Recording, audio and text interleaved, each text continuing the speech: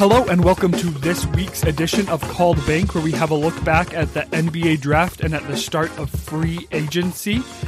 We've been talking about how we thought the Jazz were just pretty much gonna, pick up a couple assets during the draft, but more or less just roll it back. And boy, are they rolling it back, not to the 2019-2020 season, but to the 2018-2019 season by going and picking up Derek Favors for a guaranteed 2 years plus a player option. That was a super awesome use of the mid-level exception in my mind. It's going to put them a bit over the luxury tax, and I'm not sure if they're going to be able to maneuver out of it or if they're just going to be happy with that. Obviously, I feel like that's kind of a one-season deal. Next year, while they will get to the point where soon they're going to have to be paying Gobert and Donovan on their extensions. I don't know when those will start exactly. They will hopefully be able to re-sign Conley to a more Derek Favors-esque deal. A bit more expensive since Conley will obviously be a starter. But the Jazz, I feel like, have set themselves up very well for the future. I know there were concerns with Derek Favors on the Jazz, but the one thing that he did was he was able to be the equivalent of Rudy Gobert on the second team. So the Jazz really dropped off. They were in the 80th percentile for defense with the starters on the floor. And then when they went to the bench, they were in the 52nd percentile. So they were just league average. And their overall defense just dropped this last year. So by bringing Favors back, especially not bringing someone in who doesn't know the system, but bringing someone in who we know works in the second unit is just going to be lights out for the Jazz on defense. We might still see some of Derek Favors and Rudy Gobert playing together, but I don't think it's going to be a lot. And overall, I think that it's worth it by having just that second unit surge on defense. And I know I've said that like 3 or 4 times, but that is what's so big about getting Derek Favors back. Yeah, and that's something that the Jazz were really missing last season is they really built their whole system around having a player like Rudy Gobert there. Having a traditional big man who could protect the paint, was an incredible defender, was a lob threat. And now in this offseason already, they picked up Derek Favors, who he's not exactly Rudy Gobert, but he has a lot of those same attributes. He has a little bit more of a mid-range jumper and a little bit less, and he's not as long, so he's not as much of a lob threat. But also in the first-round pick, they got a center that is very much like Rudy Gobert. And if he develops right, he might, if the Jazz are super lucky, he might turn into like a Rudy Gobert. But he's 7 foot tall, 7'7" wingspan. He was really defensive focused in college. He's a lob threat, and just like Rudy Gobert, he has no jumper. He was a 44% free throw shooter in this most recent season in college. But I think that the Jazz, going into this offseason, that was a major concern that they had, and they addressed it. And I think even before they signed Derek Favors, they were confident in what they had or what they were going to get, because they traded away Tony Bradley on draft night. And then they traded away Ed Davis before free agency started to the Knicks. So they completely took their centers off the roster, got the new guy whose name I can't pronounce and I don't want to mess it up, and then got Derek Favors. It looks like overall they're now putting a tiny bit more money into the backup center role.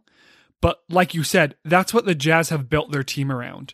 And from what I've seen and from what I've heard, the consensus is that you should play the same type of basketball for 48 minutes. You shouldn't try to have 2 different styles on the first and second unit, especially because those players overlap as much as they do. So overall, I think the Jazz have definitely said our identity is having a good defensive center who does have offensive play around the rim, but more so is just a solid defensive center. I completely agree. I think also with what they've addressed in the draft and free agency, it's interesting because I feel like their draft picks and the two players that they signed so far in free agency, which I'm guessing that's going to be it. I don't know if they have any cap room unless they're going to sign someone for a veteran's minimum or something like that. But they picked up Azubuike in the first round, and they signed Derek Favors, which they're definitely not the exact player, but they're very similar players. And then they re-signed Jordan Clarkson, who is a scorer, and then they picked up Elijah Hughes in the second round, who is a scorer. So I think what the Jazz realized is I think they knew they had the right pieces. They just needed more of those right pieces.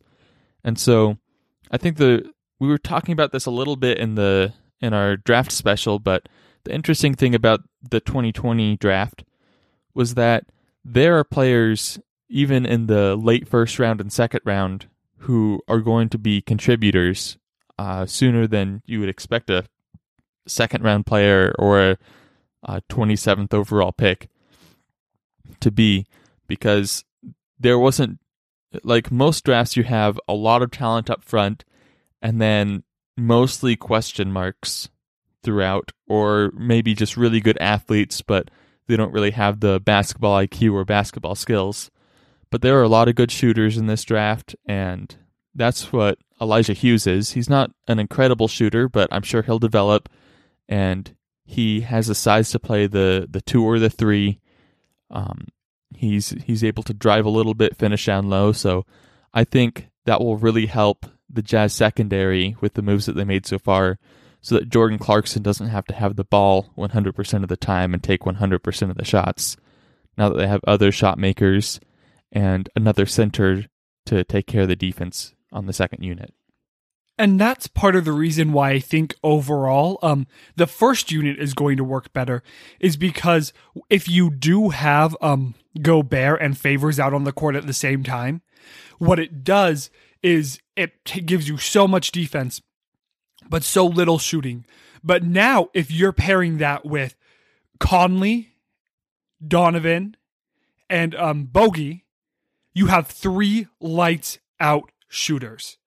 Bogey being the best, Donovan being the second best, and if Conley comes out and plays like he was able to play in the playoffs, you have 3 just players who can light it up from deep. And so that definitely makes Favors less of a liability, since you have Gobert at the rim, and it just puts him in a really tough spot.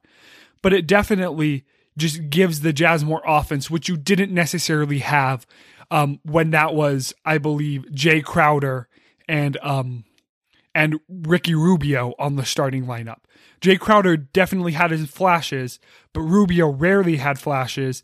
And so the offensive consistency on that starting 5 has went up a lot. Obviously, you still have 2 players who want to be at the rim, and there's only 1 rim. But other than that, it just seems like it will be a lot more effective, and the Jazz can score with that lineup on the court. From what I've been seeing around the league, most teams came into the draft and offseason with really one main focus. Like the Mavs came in and they just said, okay, we need perimeter defense. Or other teams said, okay, we need shooting. Other teams say, okay, we really need a point guard or a big man. But I feel like the Jazz came in and they realized, I kind of talked about this earlier, but they kind of needed a little bit more of everything they already had. And so I think that was kind of a unique strategy, because it's not like they were targeting their defense. It's not like, oh, our defense is awful, we need to fix it. Because even at their worst, their defense was still pretty good, except for a couple breakdown games or that one stretch during the season that they just lost everything. And their offense, when everyone was healthy, was pretty good, but neither of them were really elite, and neither of them were something that you'd expect to be a favorite coming out of the first round. So I think just adding a couple extra defensive pieces, a couple extra offensive pieces, bringing Derek Favors back, having that veteran experience who knows the team culture, and it's only been a year since he's been off the team, so I'm sure he knows the system really well. So that's going to that may be a huge benefit for them coming into this team when you don't really have a real training camp. You don't have time to get all the new pieces plugged in. And so he can come in and I'm sure just have a refresher and he'll be able to play like he used to play. So that may have been one of the things on the general manager's mind when they were targeting Derek Favors. And here's one of the biggest thing with Derek Favors that I don't think we've mentioned yet. Joe Ingles is going to have a resurgence this season because Derek Favors is back on the team. If I remember correctly, that was one of the most efficient pick and rolls in the league 2018-2019.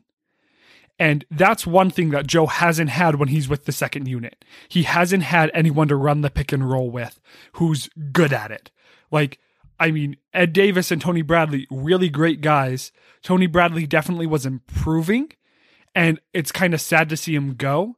But overall, the decision that was made to pick up Azubuike and to get Derek Favors is better for the long-term future of the team, and definitely just sets up Joe Ingles to have a lot more success in this in the second unit.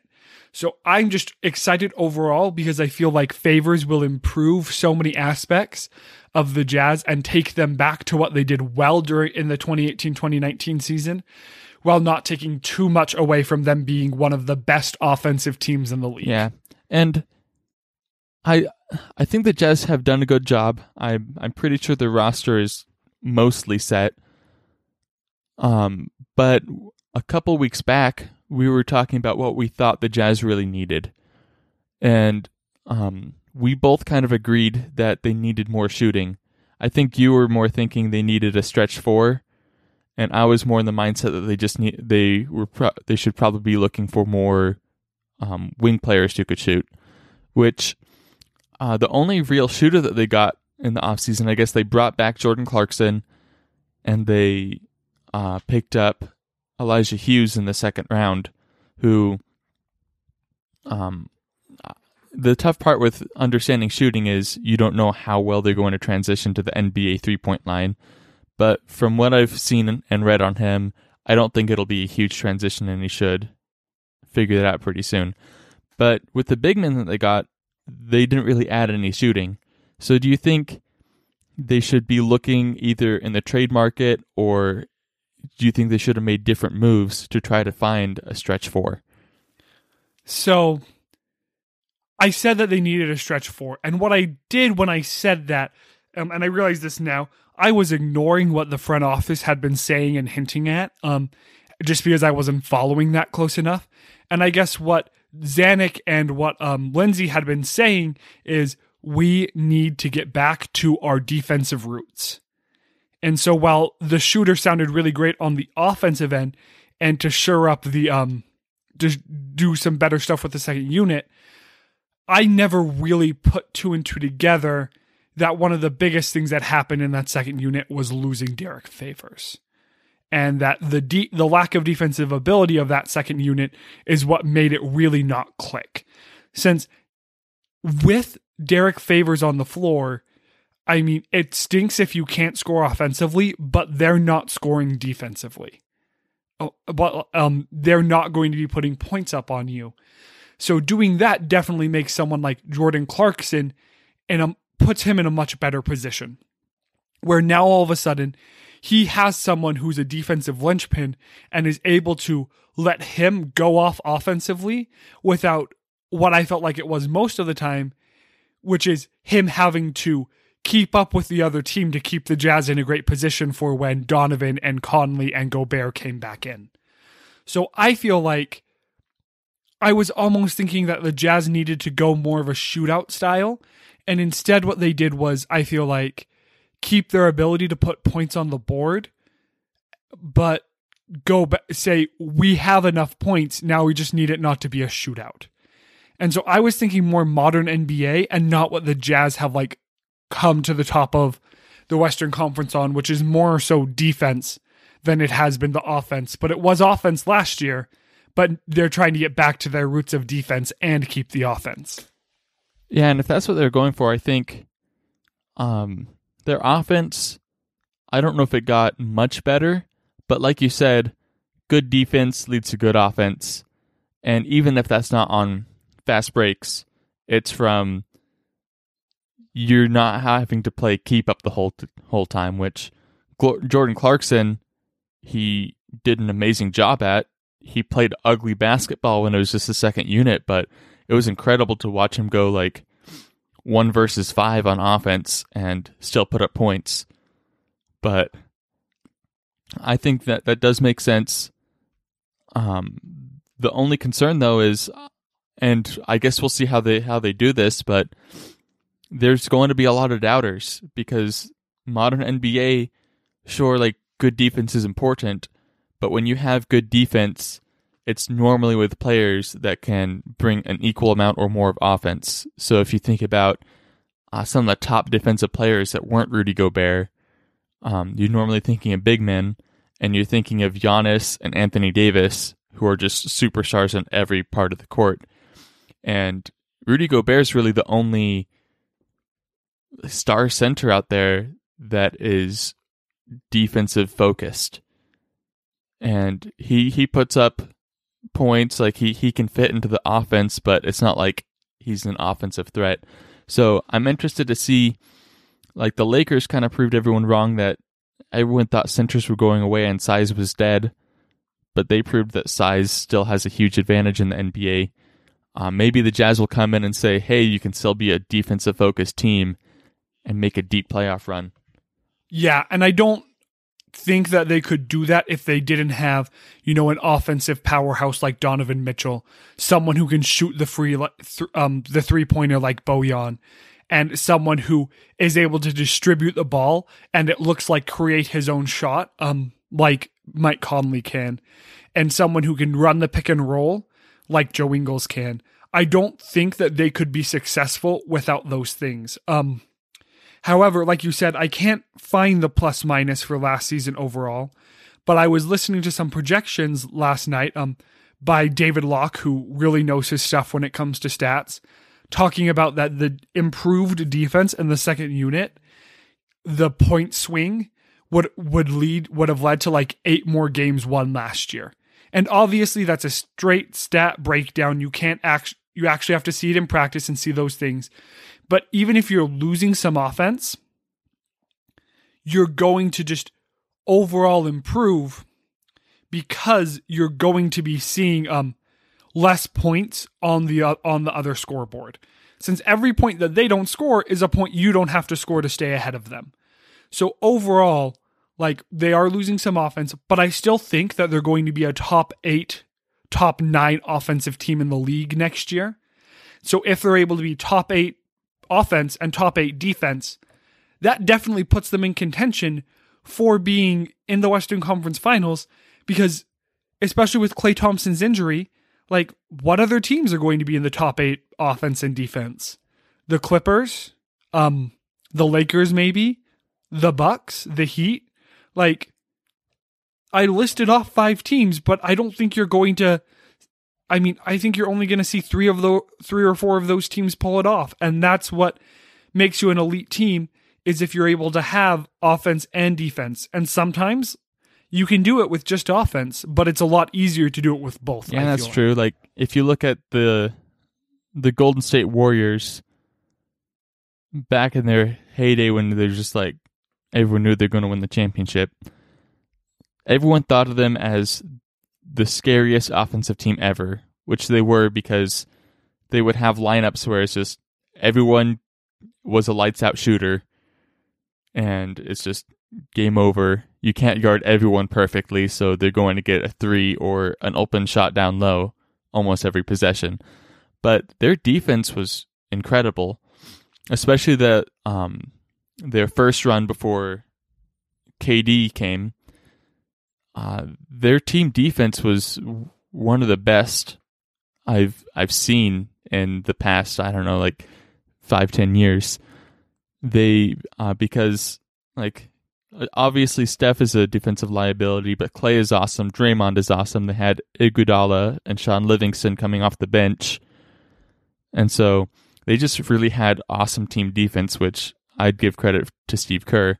And so, obviously, the Utah Jazz, they don't have that same kind of explosive offense, but their defense, when they're really playing together, is better than that, and so they might make up for the defense.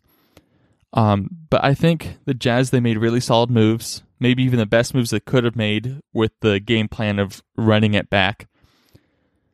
And so I think there's nothing too crazy or exciting that happened, because the only thing was Derek Favors, and that's kind of cool, and that it brought running it back to it's like a whole new level of meaning to that. But there have been some interesting moves in free agency around the league.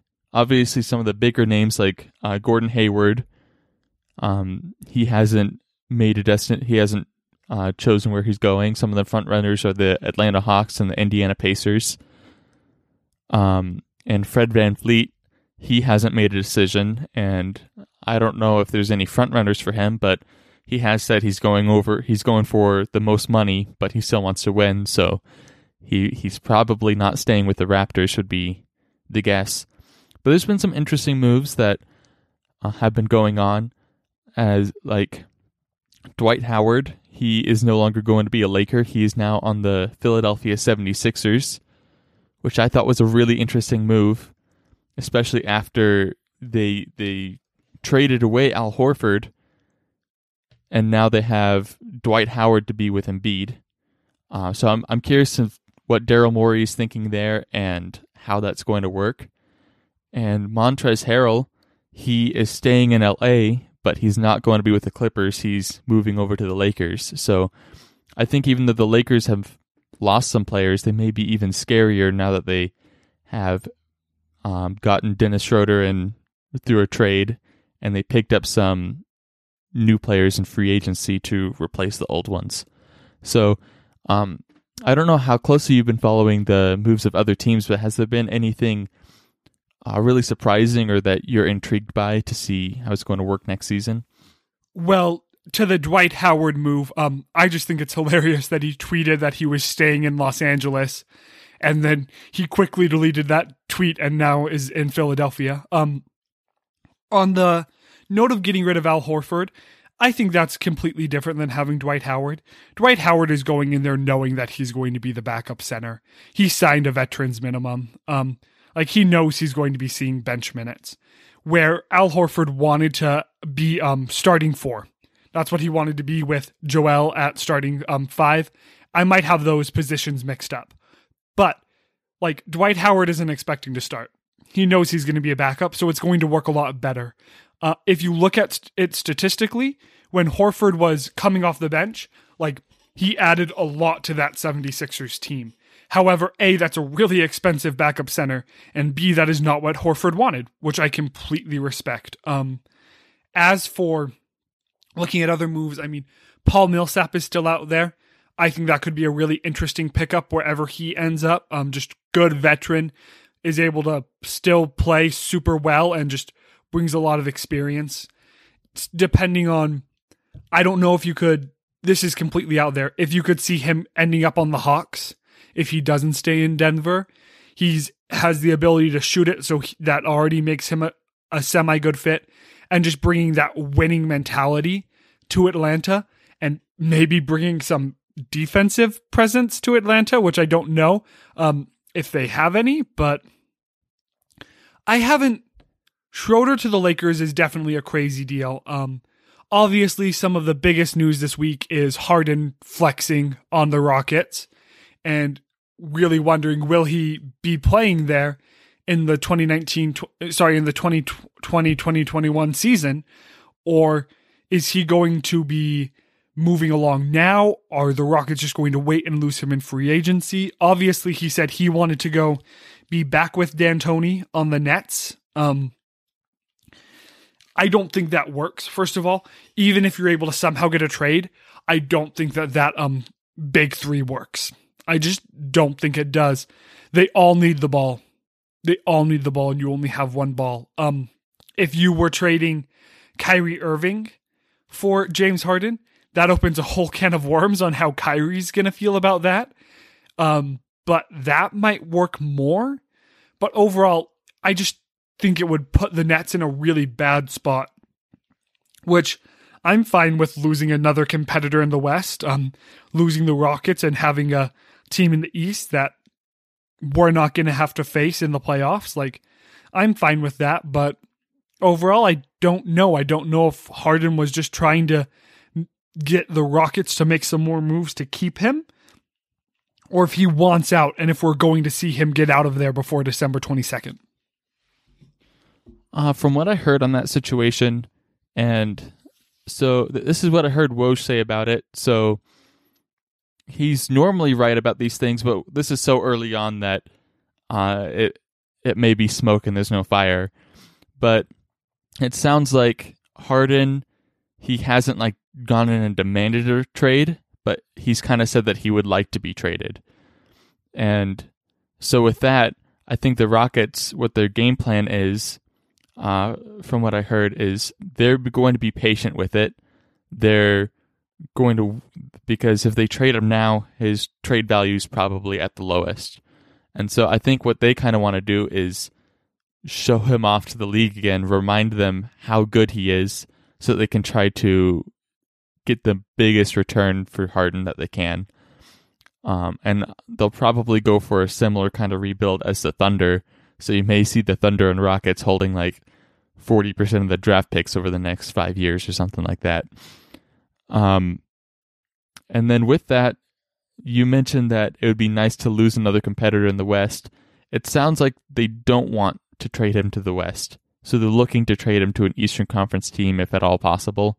I'm sure if a Western team offers something, like if they get offered Damian Lillard for him and no one's offering anything close, then I'm sure they'll go for that.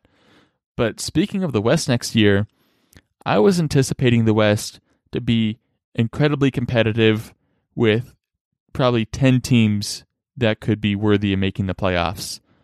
But now the Warriors, they're probably going to be a playoff team, but they're probably not a title contender now that Klay is out. If the Rockets trade, depending on who they get back in those trades, they're probably out of the playoffs. The Thunder were in the playoffs this last year. They're not going to make it this next year. So there's like 3 teams that are just not as good as we were expecting them to be. And the only team that I can think of that has really emerged as a new contender is the Phoenix Suns.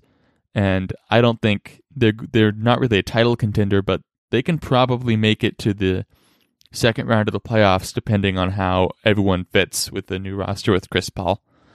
So the Jazz may, if everything works out and they really play well together, the Jazz may be fighting for a top 3 seed in the West. So that's kind of exciting and something to look forward to. Since another big move that happened last night, if I remember correctly, is that Jeremiah Grant, I think, left the Denver Nuggets. And someone's probably going to fact check me, and I'm probably going to be wrong. It is, well, I guess it's Jeremy. I don't know why I'm saying Jeremiah. Jeremy Grant left the Nuggets, went to the Pistons, and I'm pretty sure he was the one who came back in Game 5 from injury, and that kind of like sparked Denver to come back and to win that series. So that was just an overall big loss. And if Denver loses Paul Millsap, I still think they'll be a competitor, but they're definitely going to have lost some key pieces there. So like you said, overall, the West probably won't be as strong next year. Obviously, the Lakers, the Clippers, I'm going to say the Jazz, and the Dallas and Portland will be fighting for a top 4 seed. Memphis is really going to be really good. The Suns are going to be really good, I think, with Chris Paul. I don't think either of those teams are going to be fighting for top 4 seeds. And then depending on what happens to the Nuggets and the Rockets, they'll be fighting for a top 4 seed. So it's still a lot more deep than the East, but I don't think it's going to be nearly as deep as it was this last year. I think you're right on that aspect. Yeah, it's going to be interesting. We have free agency lasts, about a week? There's only a handful of like big name players out there. I'm sure we'll see a lot of trades because there's been a lot of GMs and coaches out there saying that their roster's not nearing completion.